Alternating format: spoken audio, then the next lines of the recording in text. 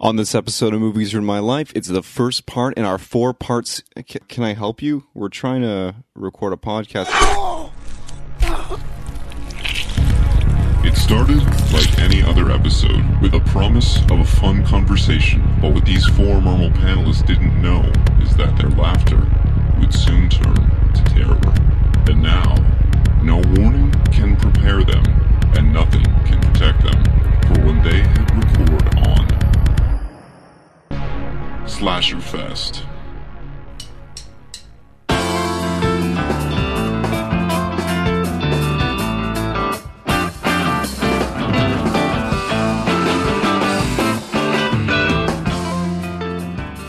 Sugar rush going. You ready to go? Do it. All right, so this is Jesse. Hello. That's East. Good evening. And this is Trevor. Howdy. I'm Brandon. And this is our Slasher Fest, episode 1 of our 4-part podcast love letter to the slasher film. Now, we've been lucky enough to kidnap Trevor from terrorintoronto.com. Thank you for coming, my friend. Glad to be Great here. to meet you. And yeah, I'm so grateful that you took the day off from Toronto After Dark to come here and hang out with us instead, because I know that you're covering that right now. Yeah, I made sure that I watched screeners instead of showing up today. I have to cover the whole thing. That works. So, yeah, I'm glad to be here. Yeah. I've been bugging you for a while. It seems like I've been emailing you for months to get on, so I really, really appreciate it. Tell us a little bit about Terror in Toronto before we get started. If anyone hasn't visited the website, I found you through Twitter a few years ago, and your site became my go-to stop. I have a thing where I like to watch horror films, particularly when I'm sick. So whenever I'm home from work in the day, I literally got your site bookmarked, and it's one of the ones that I usually go to first, see what's going on in the city, and also look through your reviews and whatnot. Yeah, well, I a few years ago, I was trying to, I used to live in Ottawa, and I came to Toronto, and I was sort of trying to find out what was going on in the scene and sort of trying to find some stuff to do, because I knew that there was a lot going on, but figuring out where all the screenings were going on and were next to impossible because there's so much that goes on in the city. Absolutely.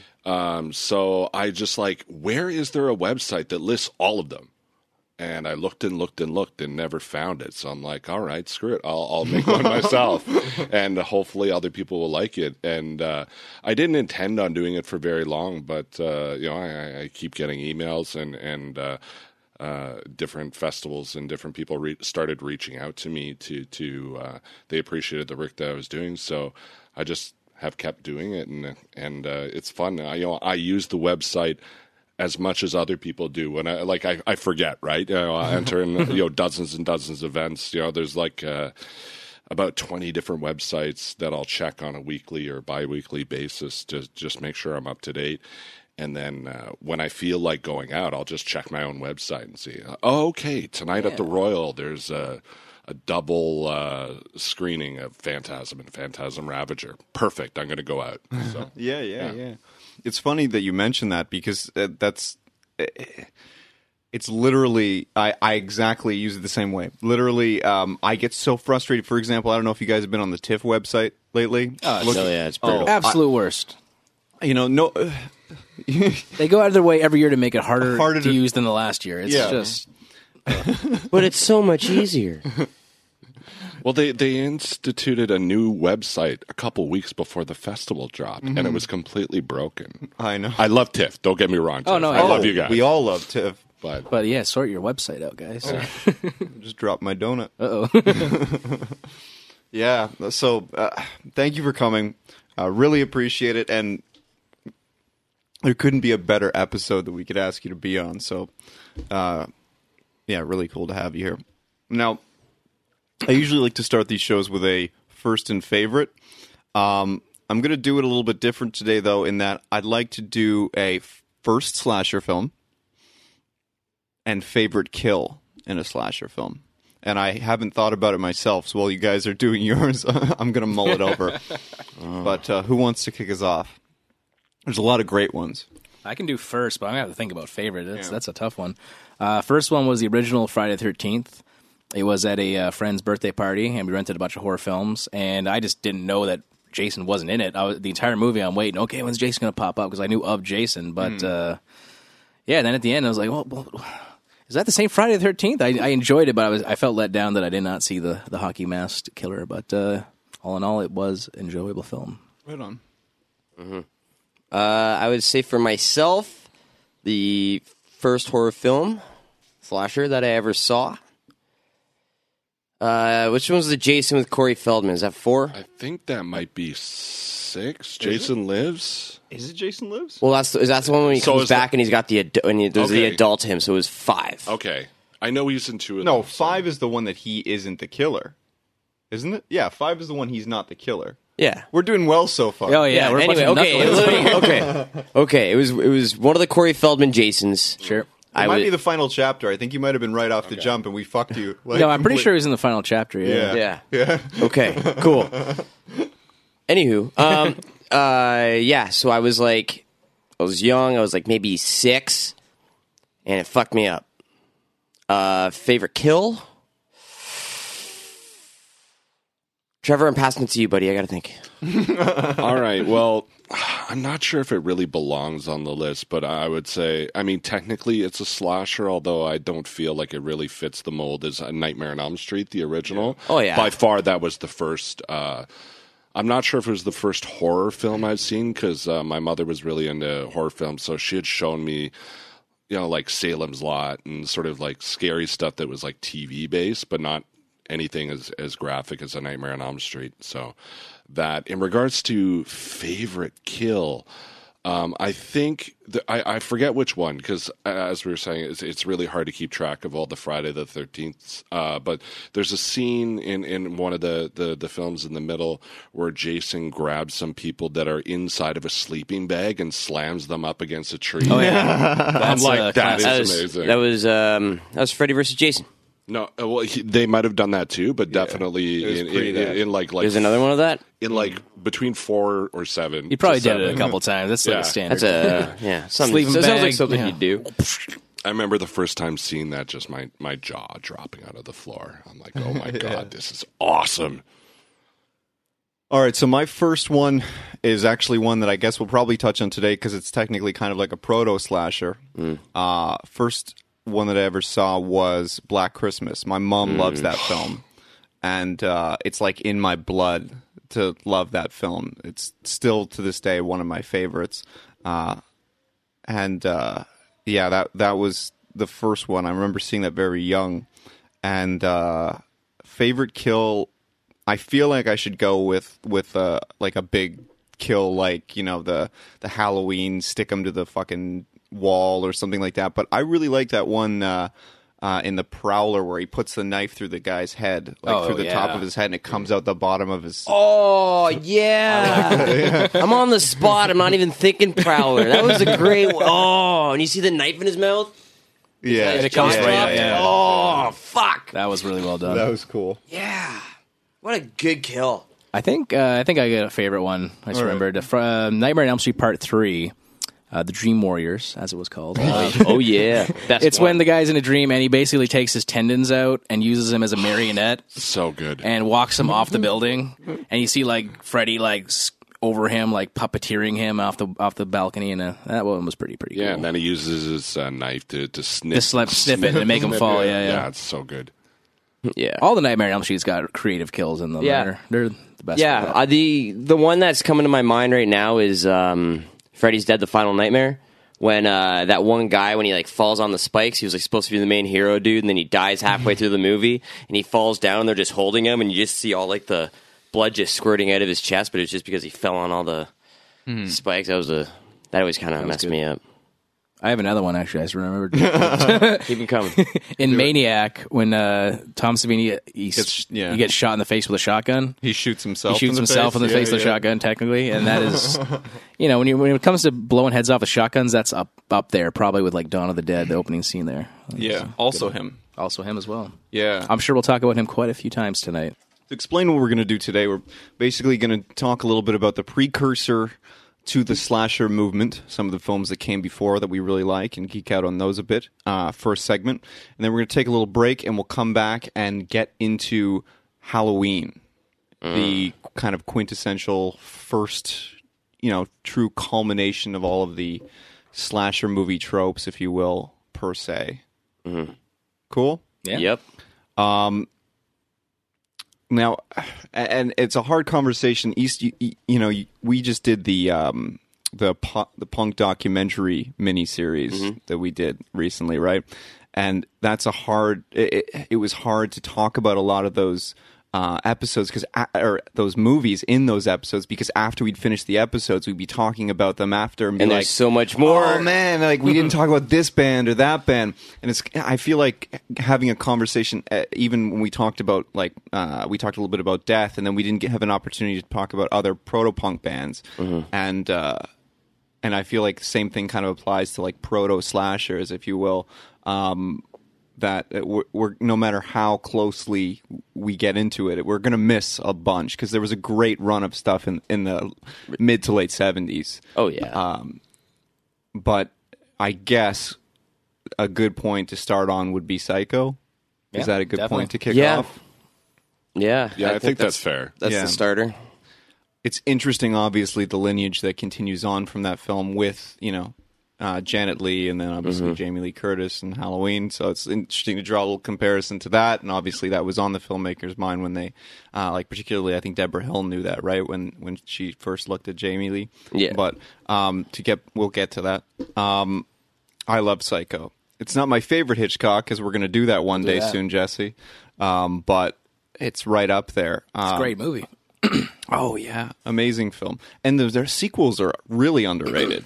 I've never actually seen any of these sequels. I keep seeing like the covers of them in VHS back in the day. I was like, Really? never got to them. Trevor, have you seen the sequels? I used to watch part 3 a whole lot, because Yeah. my dad was really into buying a whole bunch of tapes. He had a Betamax machine.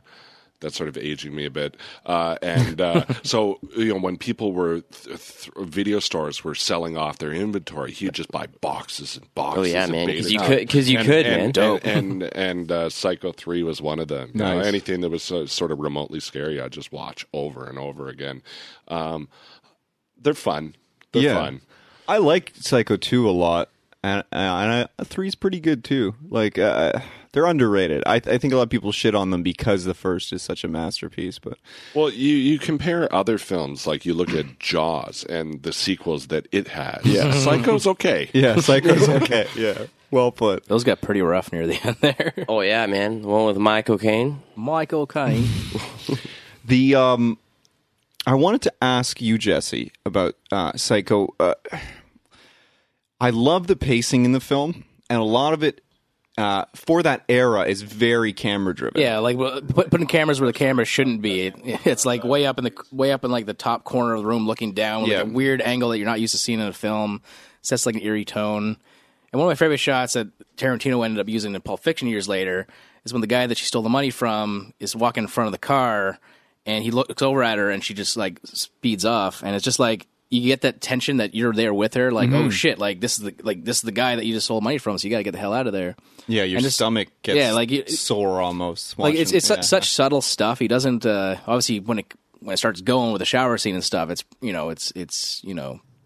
he had like 70 shots in a minute there. So, but very subtle stuff. But just putting cameras where you're not used to seeing camera angles and things like that, and really sets up the mood for the film. Really, Yeah, but what's also really beautiful about that shower scene, though, is you don't you see blood, but you don't really like see anything. Yeah. And that's what's so good about it was the fact that like your mind is almost like it fills in the blanks. yeah, right, and it was perfect because he wasn't allowed to show it. Yeah.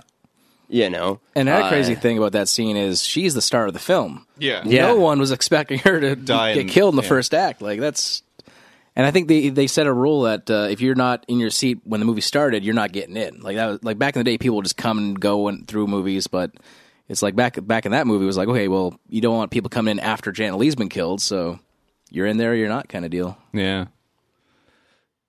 Trevor, any thoughts on this one, sir? It's been a while since I've looked at Psycho. It's interesting because no one had ever really seen anything like that before, and I'm surprised that such a wide audience really took to it, considering that it was so new. I guess it's shocking. Something shocking was very exciting and titillating for everyone, and it was like sort of like the movie that, oh, have you seen it? You have to go and see it. It's a shame that more filmmakers at that time didn't sort of take a mature approach to it, and then a lot of shortly after it, especially a lot of Italian films, they sort of took the formula and got really gory and graphic with it, and made it solely for shock value, and sort of didn't write it very well and pay attention to much of the story. So I think I'm not that familiar. Giallo is what it's called, right? Well, some of them, but Like there's a Deep Red lot and of stuff. slashers. And like Suspiria and shit Yeah. like that. Yeah, you're looking at like off Twitch of the Deaf Nerve, Yeah. aka Bay of Blood. Yeah. Films like that where it's very similar in structure, but no real story. It's just a matter of, okay, there's some creepy guy hanging out, staring at everyone, and then starts slashing and showing the actual cutting and the actual blood squirting everywhere, with no real thought to any backstory about any of the characters whatsoever, other than they're just there. It's interesting. Two things that I wanted to jump on. One was the not showing the blood and the shower scene that you brought up, Easton. I love that. I can't remember who said it, but I remember reading a quote about Halloween that it read, "It is basically the Psycho shower scene spread out over an hour and a half." Or over 7 minutes. One way of looking at it. Yeah. The other thing I wanted to ask you guys is, have you ever seen the film Peeping Tom?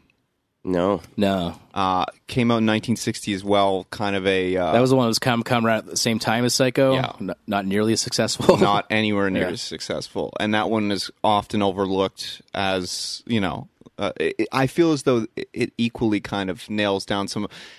I feel, and I think if I remember correctly, that the director ended up like taking a real That was his like downturn in life, if you will. Yeah, like it just ruined his career. And then like 20 years later, it became like became a a big cult thing. And now classic, he's yeah. like, oh, well, I'm an old man now. I can't, like, my career's done. I can't make anything out of this.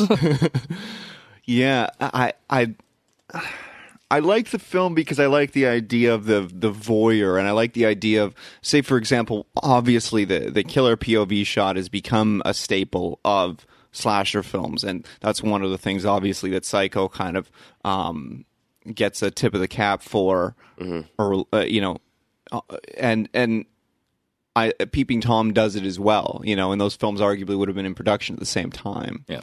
So I think it's worth noting that people should definitely check that flick It's on my list out. of ones I wanted to check out, and Yeah. I'm sure I will after this. Yeah, Just for the history of it. I remember seeing it.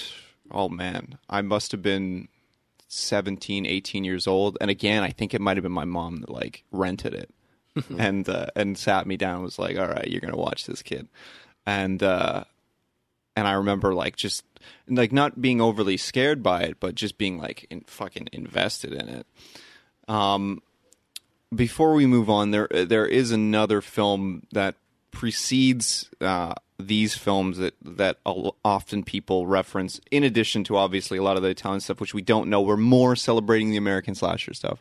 So I'm not familiar with a lot of, like I said, like the Giallo movement. I don't know a lot about. I don't know a lot about like 70s Italian films in general. So if any of you guys want to throw in, just do it. Just fucking be like, I'm talking about this, Brandon. Fuck you, shut up. Well, there was Like, one that's- called The New York Ripper by Lucio Fulci that was really, it's as you were saying, it's like it's not really about the characters. It's just like, okay, one, slasher scene to the next, and the killer's got.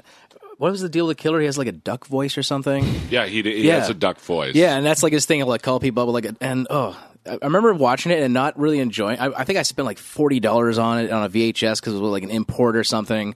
I remember kind of being ripped off by it, but yeah, the Italians. I love and hate Italian horror movies. Like some of them are just great, but some of them are just even the ones I love are bad. Like they're.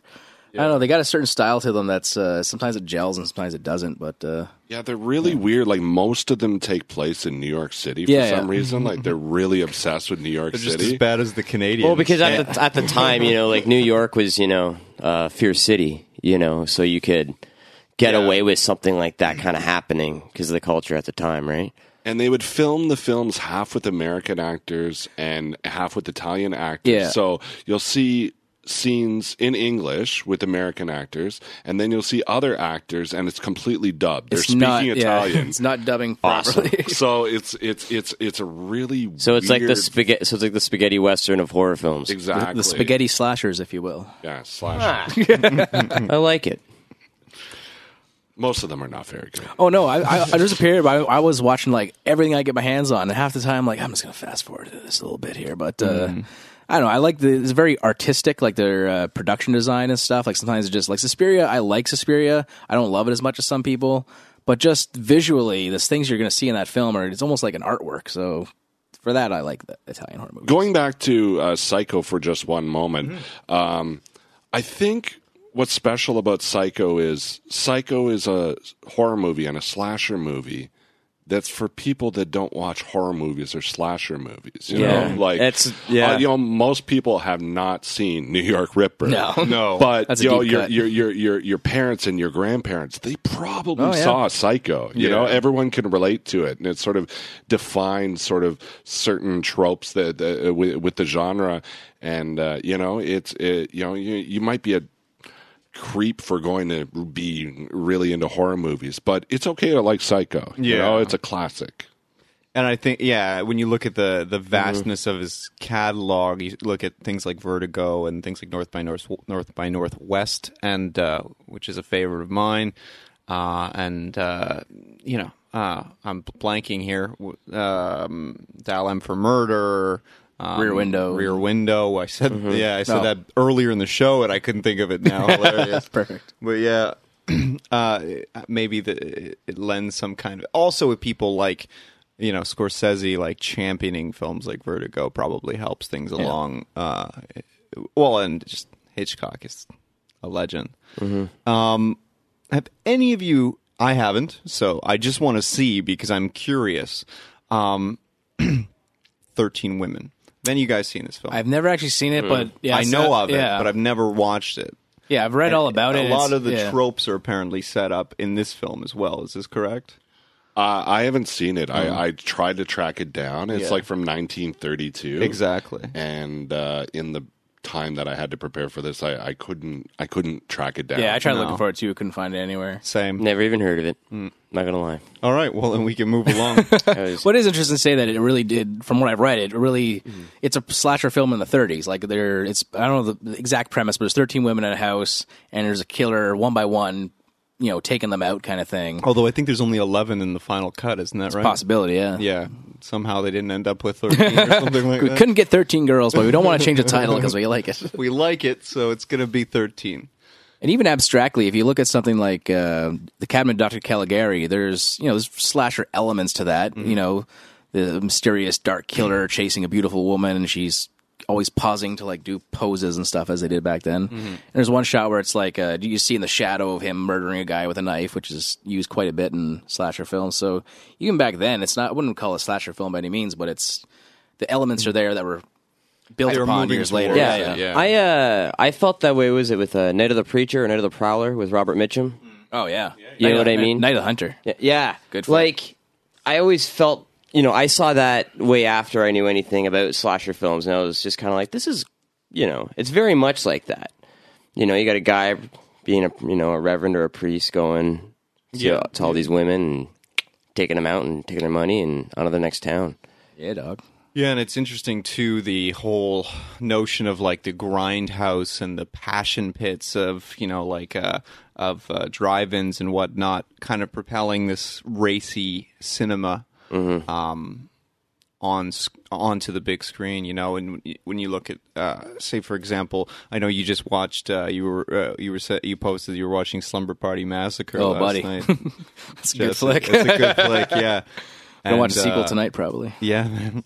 And say for example, Amy Jones directed that, if I'm not mistaken. Yeah. And I only admittedly, I'm terrible with slasher directors, but I know her because she's another one of these Roger Corman disciples, you know. So she's she's another one that had this legend of genre film, of the B movie, you know, kickstart her career per se, in the sense of a James Cameron or a Martin Scorsese or Francis Ford Coppola or something like that. So it's interesting when you look at it.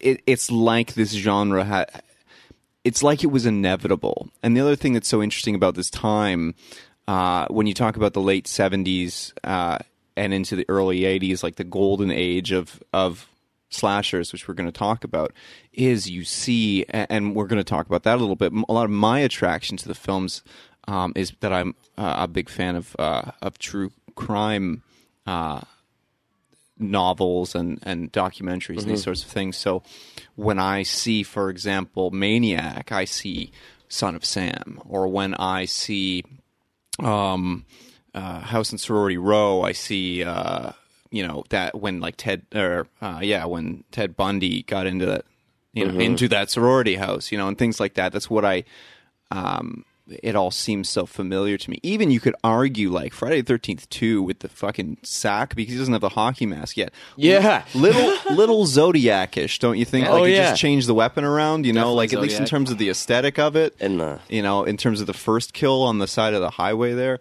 Like there, and it's like, people never mention the sack, eh? no, I know. Well, Yeah. but Well, let's forget about the sack. yeah, a fucking potato sack on his head. I love it. But yeah, I think there's something there too. So say, for example, where I was going, because I'm rambling now, with Slumber Party Massacre, the other thing that I love about it is that you feel like a fucking pervert when you're in the killer POV. Like when you're in that, I just said the killer's name before we started too. When you're in Russ Thorne's eyes, it's very different from being in Jason's eyes, or being in, or Mrs. Voorhees in the first one, or something like that. It's very different, or Norman Bates, or something like that. It's you feel like a voyeur, even when you're just looking at the camera, like just camera movement, like the way the shower scene in that film is very like perverse, like just slow moving. Like you look at every inch of every fucking girl's They really body. dwell on the booby shots and and so you get a little bit of an insight into the pathology of a sex crazed serial killer, a little bit, and then like that was written as a satire, but it still is effective, even though we'll get to it, but we'll get to it in the next That'll be episode. the next one, but yeah. Okay. it's so interesting, right? Yeah. You know, like that's what I love about the genre, and when you see a lot of the proto slasher films, you see that same kind of spirit. So when you see Black Christmas, for example, which I like to talk about in a minute, a little bit, if you guys wouldn't mind. sure. You see that kind of, there's so much humanity in it, but that's what makes it even more fucking scary. No, that's exactly why I was going to say, yeah. Yeah. Sorry, any thoughts? I've rambled. No, no, Black Christmas. That Are we doing that one next, gentlemen? sounds about right. are we there? Well, it makes sense. Yeah, let's do it. Yeah. Get some Canadiana going. I got to close this door. The train's definitely going to come up. Yeah, right. Black Christmas for me, yeah, sort of similar situation. My mom was like, yeah, you need to, you're going to sit here, you're going to watch this, being like, 9 years old, sick, watching Black Christmas, all these girls get niced off. At a sorority house.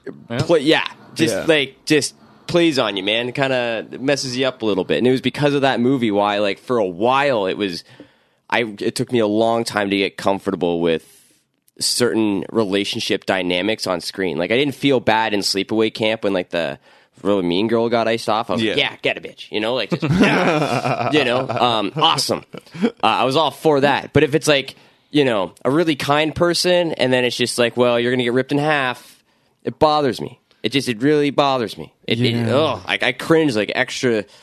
More. And I love that film doesn't have a particularly high kill count, but the kills are so emotional. Those are the best ones, though, is when they don't have a high kill count. It's just the ones that are just like very real. Like the house mother with human. the fucking hook through her. That's fantastic. Yeah, when the girl gets the plastic bag over Oh, her I head, know. that really creeped me out. I think I should use that. It felt very realistic. Like we talk about the you hold voyeuristic your aspects breath. of slasher films. I think Black Christmas to me is the quintessential voyeuristic film. You know, you know that they're being watched. You know, you see somebody creeping around the house and thinking that could happen to you or somebody you know is absolutely. Frightening, and you become a little bit of a voyeur too, because as a kid watching this movie, I'm like, ooh, these are sorority girls, and they're partying and drinking, and they're talking about sex, and they're getting prank calls that are like really weird, but they're just laughing it off. Margot Kidder seems to like them a lot. Yeah, she loves it. Yeah, it's a world that I had not been aware of as a kid, and seeing it, it scared the crap out of me when people started getting knocked off. It just sticks with you because you're like, oh, I'm seeing it through the killer's eyes, and it just feels really real. It's always in a way that later slashers don't really feel real at all. They just more about the gore, but this is.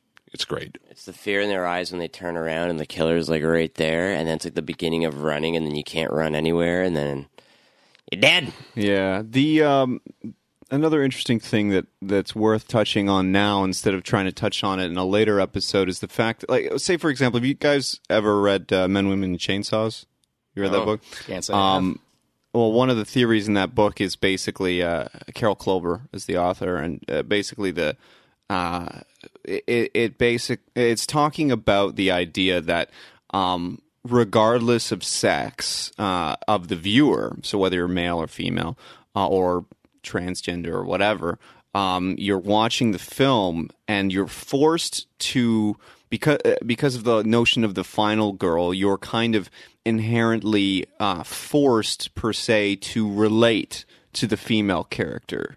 Inherently, who ends up kind of floating rising to the top of the as the emotional crux, and inevitably stopping the crisis, or at least until the sequel or what have you, right? So it's an interesting theory. I don't know as I completely agree or disagree with it, but I do like the idea of it, and I do like the idea that, say for example, because we brought it up a couple times in this episode already, and we're going to talk about it in the next episode, but with Slumber Party Massacre, with it, the idea of it being a satire, it still wasn't as effective as like a later satire like Student Bodies or something like that was, or obviously like Scream or shit that's come later on, or New Nightmare is another good example, but I feel as though part of that is because I don't think that women, even of the era with like the booby shots and the butt shots and so forth, felt as though the female characters weren't still representations of them to a certain extent. I don't think that they ever felt as though they weren't viewing a character they can relate to, and it's not because they're quintessential female or quintessential male. It's because it's irrelevant in the film. You're forced to relate to this character. It's irrelevant. The sex is irrelevant. The final girl, although it is that, could be the final dog. But in any case, it's interesting that I like that book. You guys should check that book out. It's interesting. Yeah. Good book. Pretty well known. I'm surprised you haven't heard of it. I've definitely heard the title. I just haven't. I think Tommy read it. Yeah, probably. It's right up his alley. Why isn't he here? Yeah, what the hell, man? He just moved. Oh, okay. Well, get him on. We're doing another Evil Dead episode. We got to talk about this. So. Okay. To be continued. Yeah. All right. Any other thoughts on? Let's keep on Black Christmas for a minute, if you don't mind. Any other thoughts from anyone right now? I have a thought, but I've been hogging the microphone for a little bit. So I saw Art Hindle, who plays the boyfriend, yesterday afternoon at Horrorama. I was very excited. oh, cool. Yeah. He plays the piano playing. No, not the piano playing. The other guy with the sweater, like the hockey playing. Oh, the boyfriend. hockey goalie or whatever. Yeah. Yeah. Andrea Martin as well is in that one. Yeah. Looking hot and And yeah. And You know that was shot in Toronto, right? yeah. oh yeah. Oh yeah. Yeah. It's and that's something that I'd like to get to a little bit later too, is how many of these like golden era films are Canadian and they're dressed up as. Yeah, well, the thing about like even Black Christmas being shot in Toronto that got me was at the time when I saw it, I was living in the Beaches, where a lot of the houses look like that, especially up over on Glen Manor. So it was like it was very real, and really like it messed me up. My mom was just like, because she wasn't looking at it like that. She's like, oh, it's just a horror movie. If I can put it on, I like it. Because my dad introduced me to movies. But yeah, growing up in the Beaches, seeing that house, I still have a hard time watching watching Black Christmas. Yeah, we're not going to talk about the sequel. Even when we get to that era, no fucking way. We're just going to skip The right remake, fuck over. not the Or, sorry, the sequel. remake. Yeah. What remake? Fuck that. No remake. That's all. Moving Yeah, what along. remake? I don't remember a remake. Yeah. Perfect. Yeah. Don't recall it. My other point that I wanted to mention is a lot of the films that come before and even after the kind of forming of the genre tropes or subgenre tropes often feel a little bit rushed in the third act to me. I feel like their goal is to ramp up the killing and roll the credits. And Black Christmas does a great job of ramping up tension and really pulling the viewer in, but closes out the movie in a way that's very suspenseful with the phone ringing and everything kind of coming to a close. And I won't go into details because if anyone hasn't seen it, I want you to go out and see it. But it doesn't ever feel rushed. It doesn't ever feel too long. It's perfectly paced, particularly in the third act when things start to ramp up. And I love that. I really, really do. I think that made it so much more special for me having to sit there in the 90s and watch a movie from the 70s as a 10-year-old or 11-year-old or whatever I was. It felt new and fresh. It felt like a movie of that era. It didn't felt like a lot of better shit than was coming out in the genre as I later learned in the late 90s or early 90s rather. Jason Goes to Hell. Yeah. I was thinking more of films like Popcorn and shit like that. I did not like that one. Any others that you guys would like to touch on in terms of kind of the pre-slasher films? I guess we kind of have to talk about Texas Chainsaw Massacre. I know there's like a divide if you think this is a slasher or not. Well, we can talk about that. Yeah. Whether, yeah. Yeah, please. I don't think it is. I agree. I even have a hard time with Nightmare on Elm Street, but Texas Chainsaw Massacre, mainly because it's a family. It's a group of family. They're not there in their own home turf. They're not, chasing after somebody. A lot of slashers is somebody being stalked in their own environment or somewhere, a place. Whereas these people just get stranded, and Texas Chainsaw Massacre doesn't have the same elements of the voyeurism or whatnot. It's just gruesome. It's something else. It's its own thing that I don't necessarily know what I would classify it as. Great. That's I agree. That's what So- I classify it as. So, given that, how come you don't classify Freddy as necessarily a slasher? Because I would consider it a slasher. Well, I think Nightmare is technically a slasher because it's an unstoppable force that's coming after you. in your own in your element. Yeah, exactly. Literally. Yeah, for sure. But I agree. He doesn't fit the traditional because he's very talkative and he plays with his food. Yeah. None of the other ones play with their food. They just go right ahead and eat. Jason just goes for the kill and Yeah. on to the next some one. do.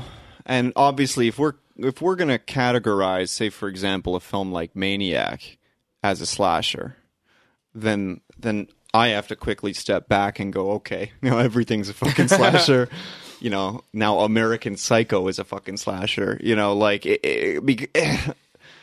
I mean? Because that movie is literally about like Joe Spinell's character.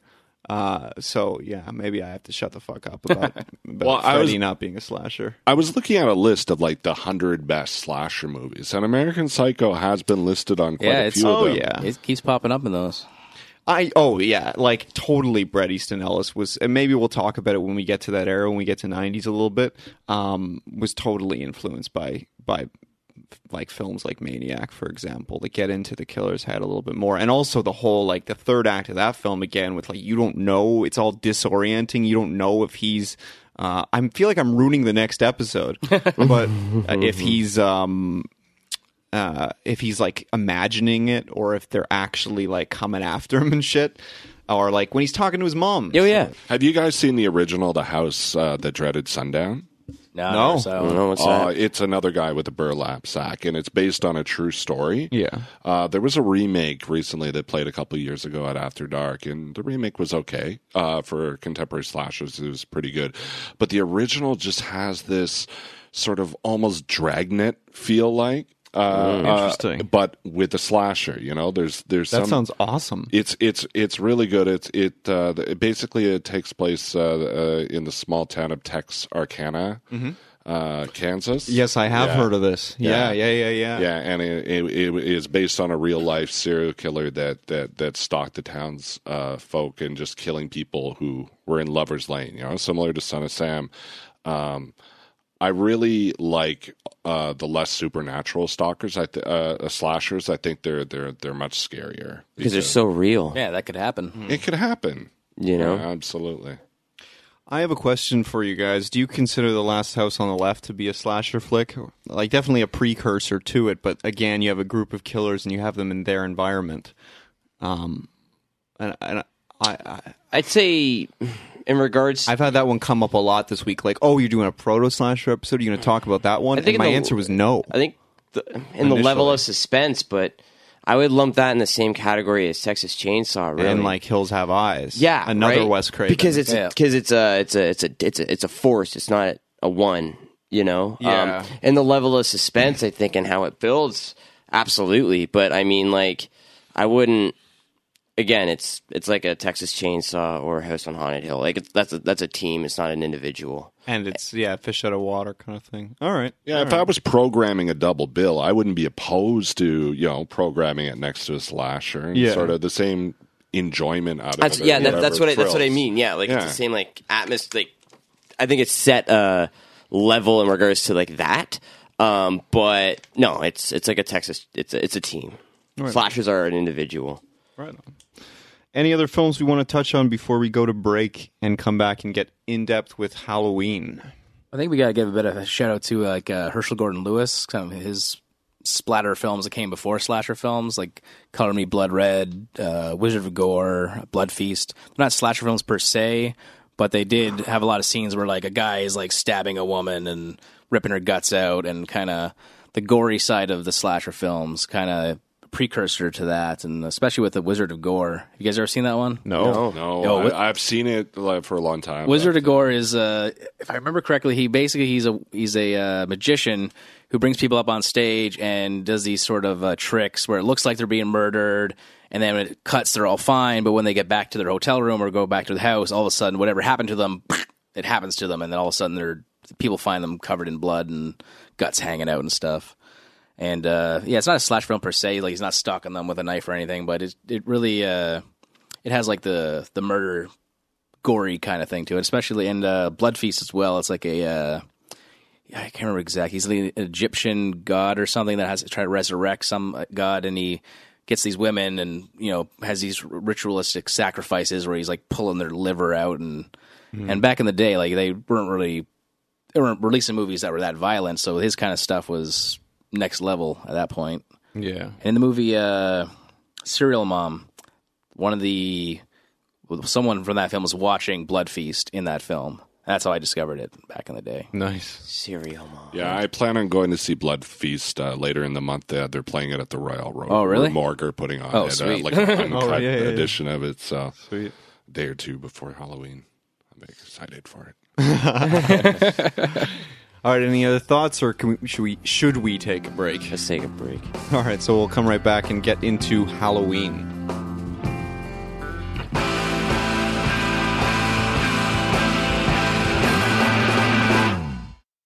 On the next episode of Slasher Fest, 13 more films including Friday the 13th, Prom Night, My Bloody Valentine, Sleepaway Camp, Maniac, Slumber Party Massive Burning, Silent Night, Deadly Night, and more. Coming this Sunday.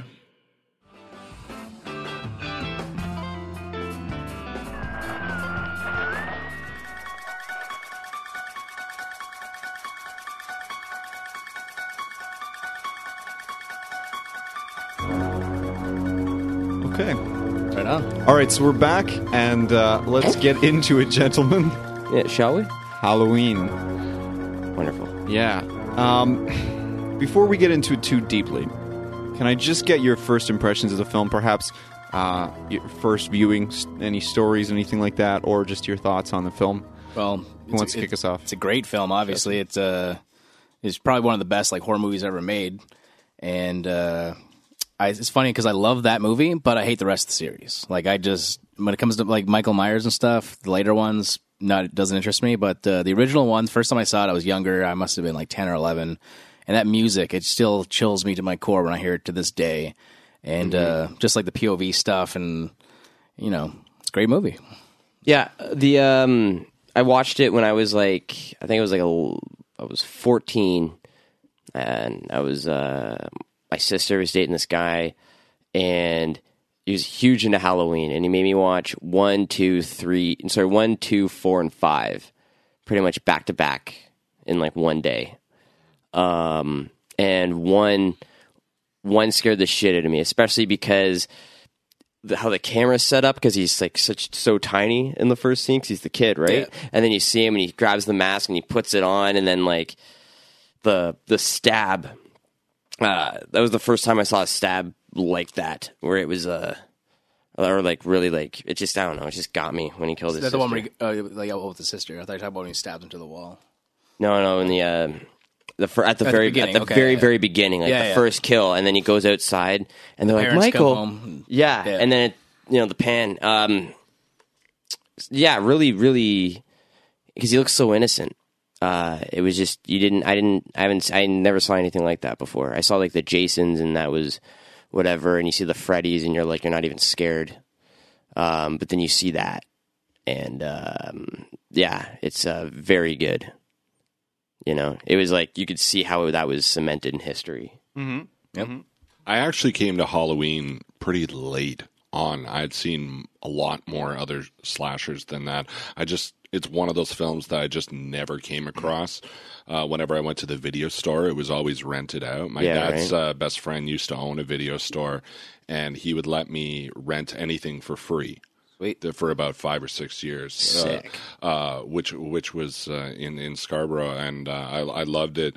However, Halloween was one of those ones that were always out. So I actually saw the third one before I saw any of the other ones. It wasn't until I was like 17 or 18 that I saw Halloween, and I liked it. But I think because I didn't see it at an early age, I didn't connect with it as much. Although it's much. It's a much more superior film to a lot of the ones in the genre. Mm-hmm. It definitely set everything, set the stage for the slasher genre as we sort of know it growing up. Mm-hmm. Halloween was the film that essentially started everything. All the proto ones I consider those something else. Mm-hmm. Weird question. What was the video store in Scarborough? It was on Kingston Road. Was it Videoflix? No. Oh, okay. No, I forget the name. It was a long time ago. Kingston Road in Sinclair. Oh, I know the video store very well. Yeah. Yeah. Because I grew up in Scarborough, so. Yeah, Blockbuster moved in next to him, and within 2 years he was out of business. Yeah, I'll wipe him right yeah, I know which one you're Video talking about. Plus, that's it. Yeah. Video Plus. Okay, so my thoughts on Halloween. We can cut that shit out. No, it's staying. It's Slasher Fest. We're leaving everything in. No, I'm kidding. We might cut it. So my thoughts on Halloween. I too didn't see the film. I didn't see it as late as 17, 18, but I think I saw it for the first time. Must have been probably somewhere in my mid to late high school years. So probably pretty close to 17, but I know I wasn't a senior yet. I remember seeing it at Halloween, probably age 16, something like that, 15, 16. And because obviously I wasn't even born in 78. And I remember, obviously, like you guys already touched on, loving the music. And I'm a big fan of Carpenter's scoring throughout films. I actually went to see Halloween last night at TIFF Lightbox. That's why I couldn't come to your show, East. Oh, good. And this is the first time I've seen it on the big screen, which was nice. And I have to say, I remember the first viewing that I had. I was watching it on like one of the like a CRT TV kind of thing, like a tube TV. And one of the big problems with that film, obviously, when you watch the VHS on a TV, is that it's a very dark film. Like, it's very dependent on atmosphere more than anything else. And so I think some of that was very much lost on me at an early age, or in my teenage years, I should say. I love the movie off the jump, but I remember a lot of the stuff that I now understand happens. We've gotten DVD editions, Blu-ray editions, and so forth, and you can, it's like crystal clear and it's widescreen and all these things. And again, it was a pleasure to see it last night on the big screen. But I remember not being overly affected by it initially, and I think that some of that, as Carpenter himself has said, is to the fact that you should the film was designed to see at a theater with other people or in a drive-in or something like that.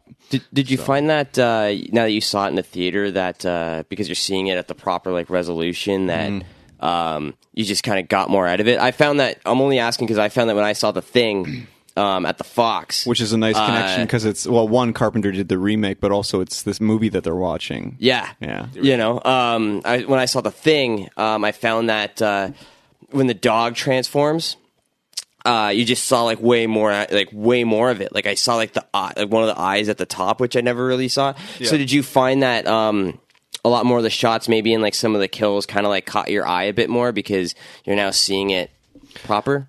Well, to be quite honest, the sound was the first thing that stuck out to me because I've never been able to see it in an environment where the sound was quite that good.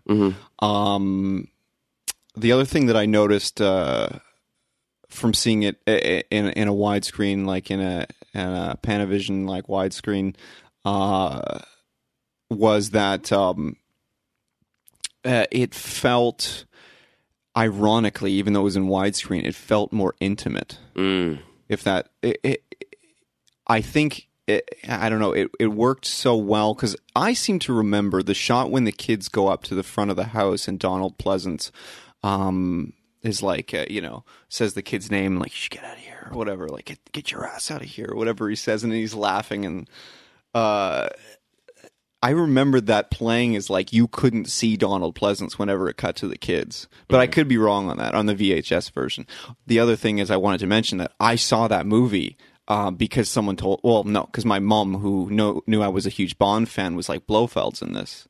Oh. And I was like, oh, okay, of course I'm going to fucking watch it then, But that was her selling point to me. If you like, Ernst Stavro Blofeld, which I know you do, kid, watch this flick because you get to see him in a dramatic role for a good part of the film. I love how it's like a 20-day shoot and he was there for a week or not even. I think it's only 3 days. 3 days. Yeah. So yeah, and that was the money. Yeah. Oh yeah. And he probably got paid more than anyone too. Oh, by far. Yeah. That's what I'm saying. Totally did. They don't do that anymore. We're going to pay you an exuberant amount of money for 3 days of shooting. I think there's like 3 different actors that actually play Yes. Michael Myers. Even that in the film. credits, you see, because there's his buddy that plays the Shape, per se, when Michael has the mask on, and he also does the scene where he jumps on top of the car and like smashes the window. Show you that. So whenever Michael has the mask on as an adult, then there's young Michael, and then there's also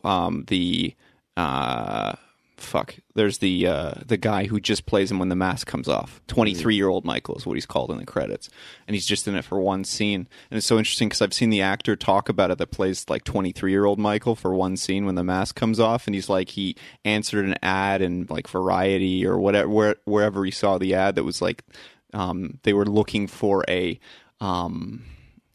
what is it?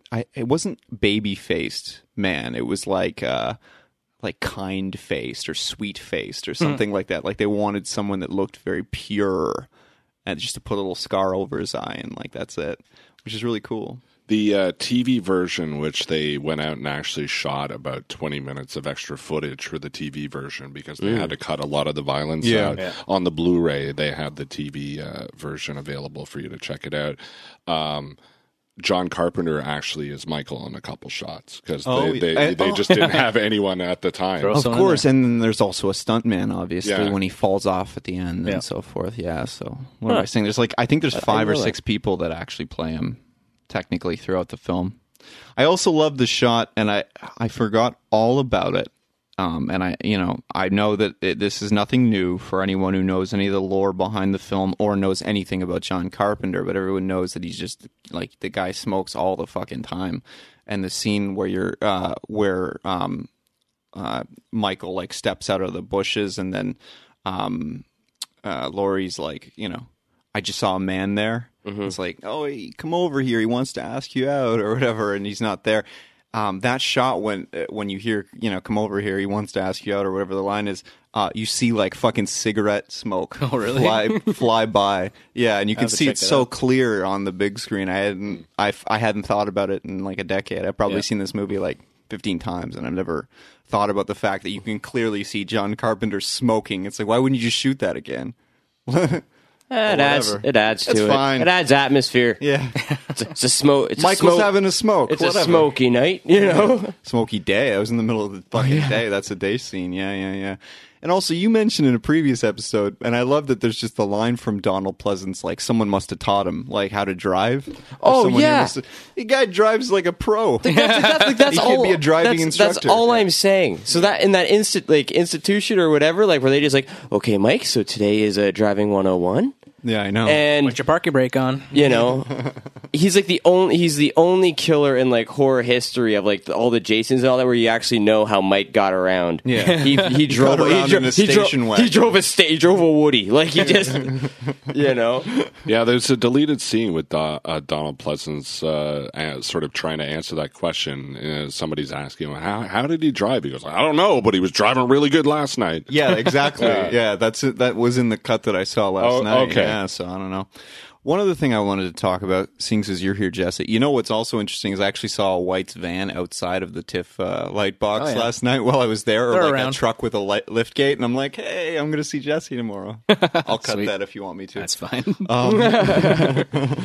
And the stupid thing, because I am going to cut this, but I'm in transport, so I'm looking at the lift gate, and I'm like, I wonder what the capacity is on that. I'm not even looking at all like the cool gear in the back. Yeah, like, how much could that lift? Yeah, it's like 2,000 pounds. Like, what? In any case, I wanted to ask you the little featurette that they played beforehand, and I know John Carpenter is very.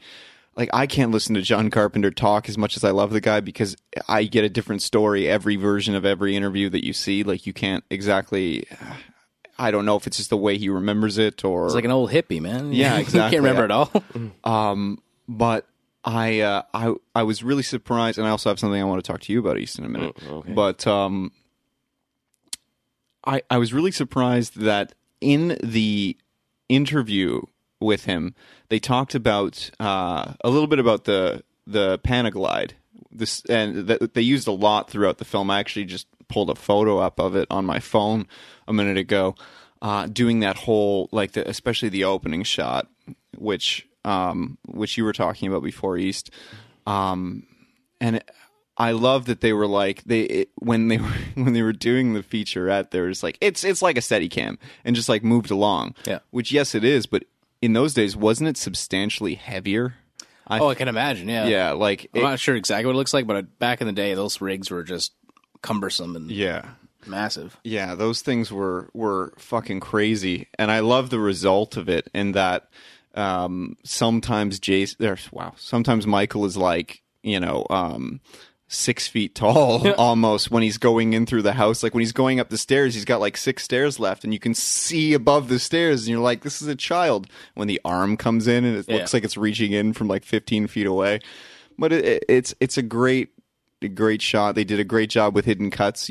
Something that you see a lot in Spielberg, for example. Like we talked about it in another episode that you were here for, Jesse. He puts that in almost every one of his films, where there's like a good 2, 3, 4 minutes that are just one shot, and so he has these spots in case he needs to do hidden cuts where he has it choreographed, and a lot of times he does, and the same thing works in that. So you got the hidden cut when he puts the mask on, and I know that we take for granted nowadays how easy it is to do that sort of thing. Yeah, back in the day, you had to really plan ahead. Yeah, in 78, you would literally have to watch for the exact frame that lines up, cut it, and put it together exactly right to have not. And I know that your mind moves on pretty quickly, but the skill involved in that whole sequence, as much as we can joke about it and say it's not perfect, and I know there's undertones to the whole scene, like the guy and his sister have sex in like all of 12 seconds, and he's leaving, and who hasn't been there before? Yeah. And it's pretty clear that they're moving the lighting around as they're going through. Like you can see them. Well, you can't see them, but you can tell that they're moving the lighting rigs around. And I've heard interviews about it. But it's interesting that that even with all the things that we kind of joke about, how hard and how much they really did achieve and forward the art form in what was initially seen as kind of just like smut in a lot of people's mind when it first hit theaters, it's fantastic. I'm in awe of particularly it's like those 20 days that they had and the monetary constraints that they had and all these hardships that were just cast on this film made it so perfect and so special. Yeah, it should have been terrible. Everything very well could have been. everything on paper, but it just came together in a magical way. One other thing I wanted to ask you about East, and this is just a quick thought, nothing of any significance. I recently heard an interview with John Carpenter where he talked about scoring, like the main piece that reoccurs throughout the film. My entire life, I've never realized that is in 5/4 time. Really? I never realized that was in 5/4. And he explained that was actually a hand drum groove that his father had showed him to teach him 5/4 time. And he simply just applied that same principle that he had been doing with a hand drum as a child. On the keys. Very cool. And it created probably the creepiest score. Yeah. Oh, one of the most iconic horror movie music of all time. Yeah, Yeah. What I love about Halloween is that it's almost like a slasher. The first one's like a slasher opera. Almost, because it should have been smut, but it looked so grand, in my mind, because whenever I looked, I never saw a slasher flick like that. And you kind of still haven't since on how it was shot. Well, I don't know. I feel like Black Christmas gets pretty close, and there are stories that apparently Carpenter, although he'll never admit it, but maybe, I don't know if he just doesn't remember or if the stories are false, but that he was talking to Bob Clark, and he asked Bob Clark what his next film would be, and Bob Clark pretty much told him exactly the storyline that became Halloween. That being said, I've also heard rumors that Deborah Hill wrote much more of it than was originally given her credit for, which we got to talk a little bit about her as we move along here. Well, yeah, I don't know. Thoughts on the what the fuck were we just talking about? Oh, yeah, sorry, the slasher film like you've never seen before. Yeah, I'm sorry, but that's in my mind. That's what makes it so legendary. because that opening sequence alone is choice. You know what I mean? Like, to be honest, like, I've seen the Friday the 13th. I really don't give a shit. It's more just like, something for the background. It's fun. It's action. It's death. I'm all for it. You know what I mean? Jason, again, by the time you get to Manhattan, Oh God, you're laughing. It's the going body there. counts up to 100 by that Yeah, point. you know what I mean? But there's still great kills in it. You know? Yeah, Friday the 13th, you're only watching to see interesting kills. Where like Halloween, you actually genuinely care about the characters, and you feel. Yeah, and when before Mike got supernatural. oh yeah, well, Well, you got Supernatural in the first one. Oh, for sure. But I mean, like over the top. By the time you're in 4 or 5, you're just like, Jiminy fuck, you know. But that first one is still like all the fear is there. like when she's in the closet and he's busting through, like you feel like you're in there with her. Like Yeah, man. Oh, yeah. And I So dread is real. And I like how they kind of made him like kind of different sizes like that, because it almost, again, like without being in the POV of him, you almost saw how big and terrifying he gets throughout the film. You know, he just gets more and bigger, and you're terrified because it's nonstop. Unlike the earlier proto slashers, Halloween did something, and it definitely adds to making it iconic. Is the concept of the mask? Yeah. You know, that mask is something that you can identify for. Got albino Captain Kirk coming out. Black Christmas you don't even see at all. And a couple other films have bags over their head, but you know they're Friday the 13th ripped it off. Every other slasher that became popular and had a long run had an iconic mask, and that's something that Halloween was the first to do, really. And it's just a blank face. You Yep. know, the blank face of Billy Shatner. And people, yeah, exactly. Like, I love the idea of a spray painted Captain Kirk mask. I love that. It's so simple, and yet brilliant. It's perfect. It's become its own thing. It's almost kind of like a tribute to the Canadian film that they ripped off, you know? Well, I don't feel that they ripped it off. I should be clear about that. I think that they're two very separate things. I'm just saying I've heard a story previously that connects those two together. That being said, I did want to talk a little bit about Deborah Hill. Another thing this film did is kind of champion a wave of female producers. There wasn't a hell of a lot of them, especially in genre film at the time, and did a fucking amazing job. Basically, Jamie Lee Curtis was her call. She brought Jamie Lee in to read for John, or with John rather, and obviously she's co-writer on the script. She actually also plays Michael in some of the exterior shots. Which is so funny because I've seen an interview with her before she passed away, may she rest in peace, where she talks about how goofy she felt the footage looked, because it's just like they're standing across the street. It's like an exterior shot of, what's the girl's name? The girl kid. That's embarrassing. I can't remember either. In any case, outside of her house, and it's just, essentially like a foot shorter Michael Myers, and she's wearing the mask, right? And the other thing I love is that they put together the story that I heard her tell is they put together like a couple of bags of like brown leaves. Either they were painted brown or they were legitimately brown maple leaves, and were like spreading them around before they would start shooting, so it would look like the Midwest in the fall. And then as soon as the shot would cut, you'd call cut, and and Deborah would be like, run out and be like, "All right, get the leaves, everyone!" And the cast would have to collect the fucking leaves and put them in the bag and move to the next scene. before they blow away. That's hilarious. There's only the one scene too that I can think of that is like you get like a little slip on that front, which is there's like one palm tree scene, and I know it's everywhere on the fucking internet. But other than that, they did a great job of dressing up Southern California to look like Illinois. Yeah. Did a great job. The actual house there that where they filmed the exterior shots, the people that own the house actually remodeled the front of the house to look totally different because it looked identical, and they had too many people. They would just like walking by. look out in the middle of the night, and there'd be somebody dressed up as Michael Myers on the front porch. Yeah, that's not Yeah, pleasant. and just taking photos, and they're like, "We've had enough." So they just like sort of like redid their house, not because they needed to, just because they're like, "We want this to be unrecognizable." Yeah.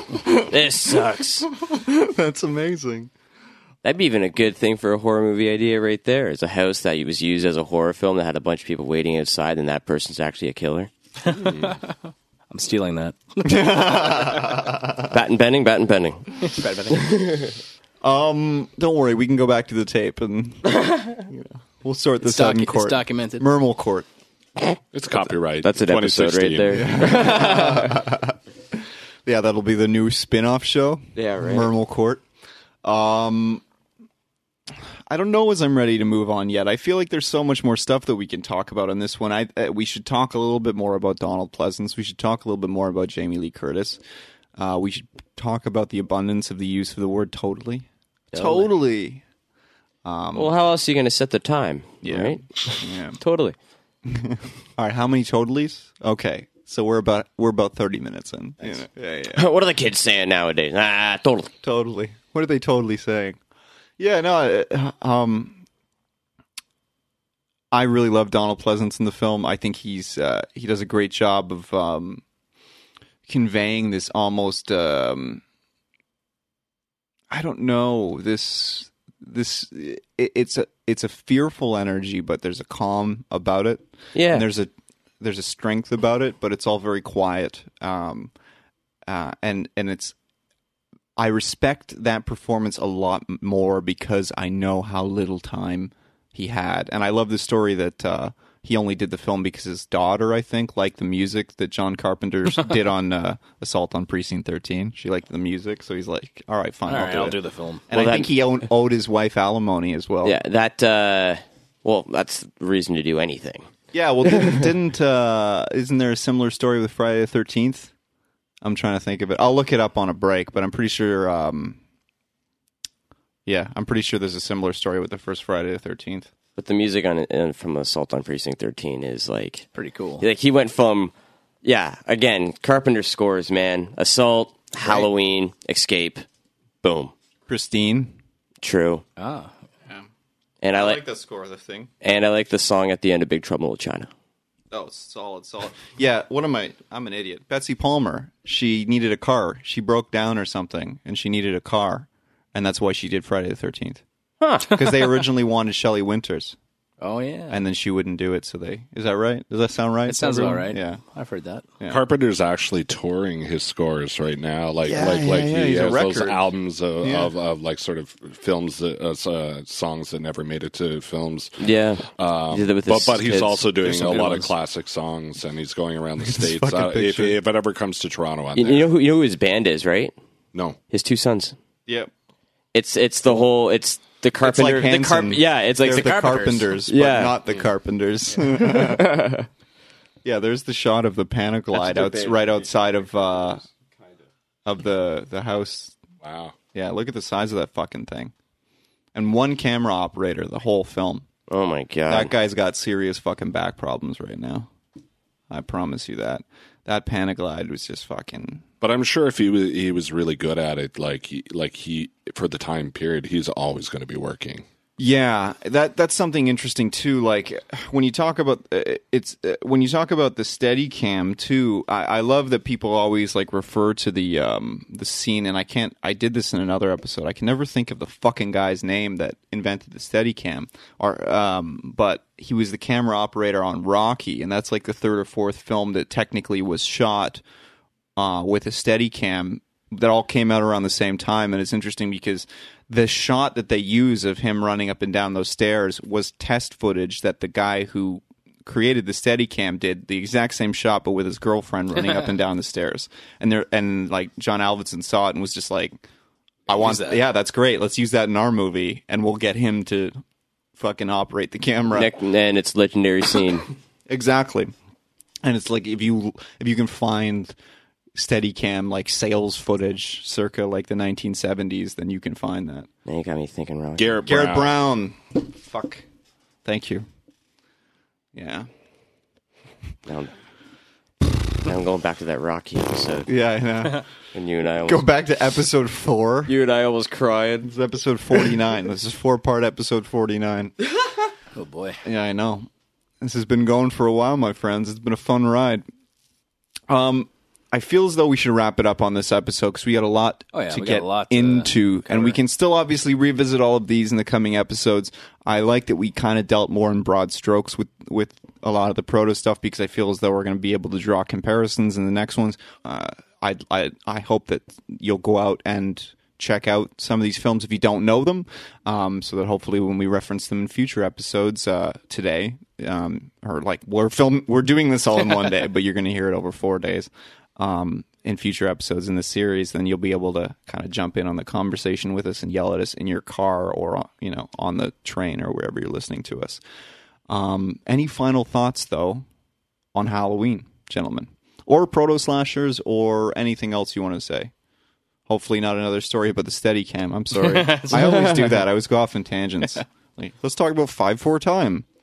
In any case, if you haven't seen it, well, you're silly, and you should go see it, or rent it, or stream it. I'm sure you can probably watch it for free at this point. And don't accidentally watch the Rob Zombie one either, because yeah, no. And we're gonna get into that in another episode. But I'd love to hear your guys' take on that real quick as well. I like Rob Zombie as a filmmaker. I like his original content type stuff, but those movies were so bad. Mm-hmm. Like he said, the reason he didn't like Michael Myers originally is because he's just like this lumbering dummy that doesn't really do much. But that's all he had him do in that one. It's just like he's just like this, like almost like walking through walls almost. And all they did was invert the Donald Pleasance exposition into 20 minutes of actual footage. Yeah. I remember seeing that after I was joking on another episode that you were here for, East. I remember seeing that at the drive-in after Star Wars. No. Yeah, and you must have had a bad night. That episode. Night. No. And yeah, it was like the pacing of that film after Star Wars prequel number 2 was fucking terrible. Like I left. I don't even remember anything that happens in it really. Like it's just I watched it and it immediately went out of my brain. I'm like, I'm never gonna watch it. Then I watched the sequel, which I liked a little bit better. Yeah. But it wasn't very good. Like it's just like stick to your own thing. You got your own thing going on here. You don't be dealing with other franchises. I remember Malcolm McDowell. Mm-hmm. He was okay. He was even a bit over the top and ridiculous. He was no Donald Pleasance. Oh, I agree. Totally. But I mean, like again, I blocked that movie out of my head. I like Malcolm McDowell a lot, and for me to say that is I agree. almost hurtful. I'm sorry. I blocked the rest of the movie out of the head. I just remember Malcolm McDowell. It was so bad. It was offensive. I remember. Yeah. I was like, I left offended. I left like X-Men 3 angry. I'm not gonna lie. I'm one of the few people that actually don't hate them. Yeah. They're not great. I don't hate them. There's a lot of remakes out there, and you could do a lot worse. You know, we briefly talked about a remake that we say don't exist. You know, the Black Christmas. Yeah. The Valentine remake wasn't bad. That was I didn't like it. No. I had a lot of fun. It was decent enough. I thought I saw it. Did you guys see it in 3D? I did. Yeah. Yeah, I thought it was great. The pickaxe thing, like right there at the screen when you're in 3D, I thought that was great. I had fun. I wasn't scared, but I had fun. Yeah. And another one that I absolutely loved in terms of the remakes, and we will get to that in a future episode, probably episode 3 or 4, but is the Maniac remake.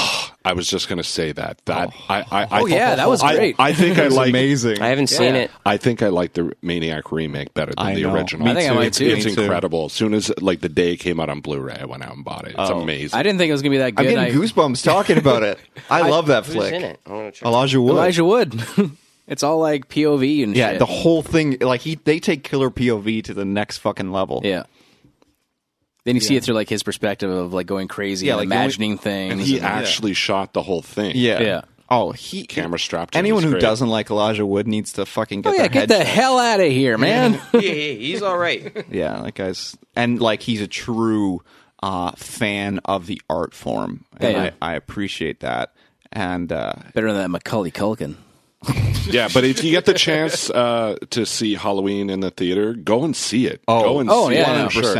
And what feel you were so talking about the treasured. sound, Yeah. absolutely. Yeah. The sound cranked up for some of these films. Seeing it in a theater with other people, can but just imagine. hearing it so loud, it's something that you need to experience. After watching, I felt the same way after watching The Thing, because you just see so much more, and you hear so much more, and I almost just want there to be a John Carpenter film fest, and I just want to see a bunch of his movies now on the big screen to see what you missed. I believe you know there what I mean? is in the Midwest, if I'm not mistaken. I believe there's an annual Sounds about right. thing that they do where they screen his films. All of them. Yeah, if I'm not mistaken. In any case, let's wrap it up for now. We're going to come back and talk about all these films, guaranteed, in future episodes. But I think it was nice to get our feet wet, get a little bit excited about some of these films.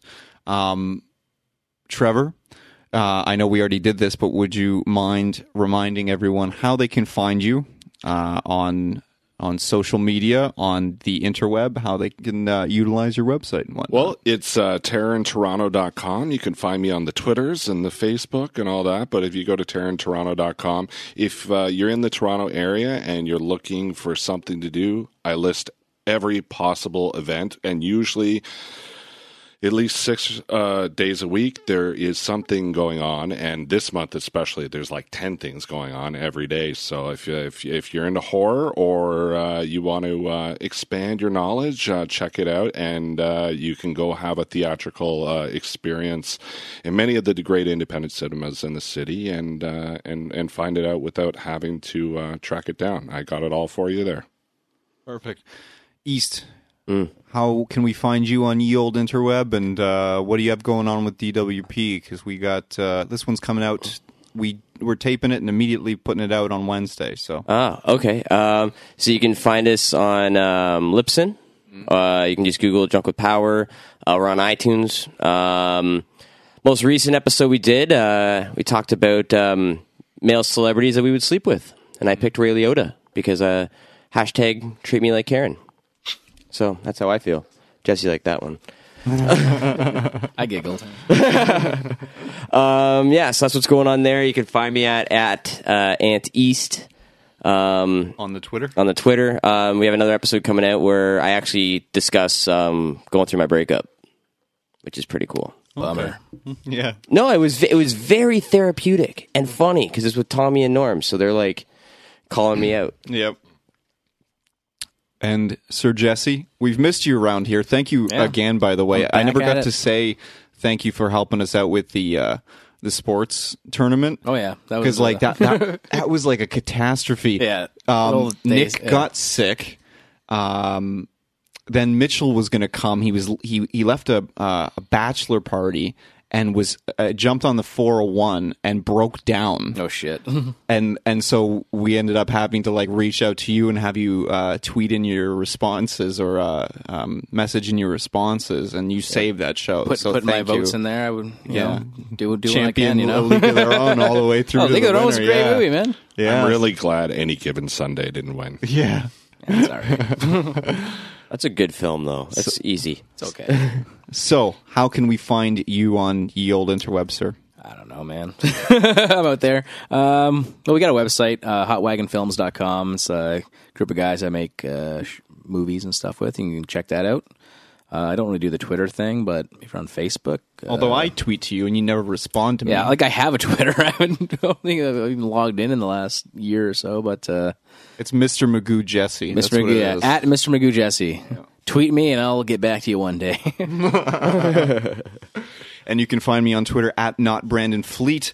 I guess I should do the regular spiel. So remember, this is just the beginning of the conversation. We want to continue it on with you. So please reach out to us this week at Mermal Podcast on Twitter or on Facebook at facebook.com/moviesfrommylife. We'll have some photos up from the show.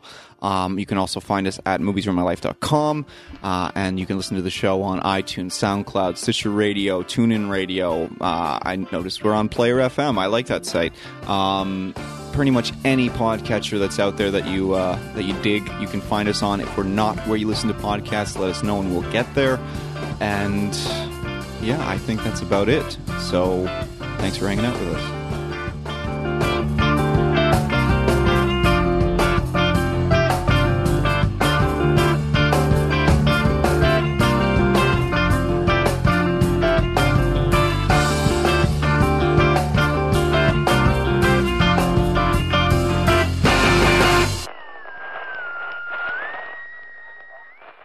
That'll be the Eurodance version of Mermal. It'll be great. Yeah, Autobahn.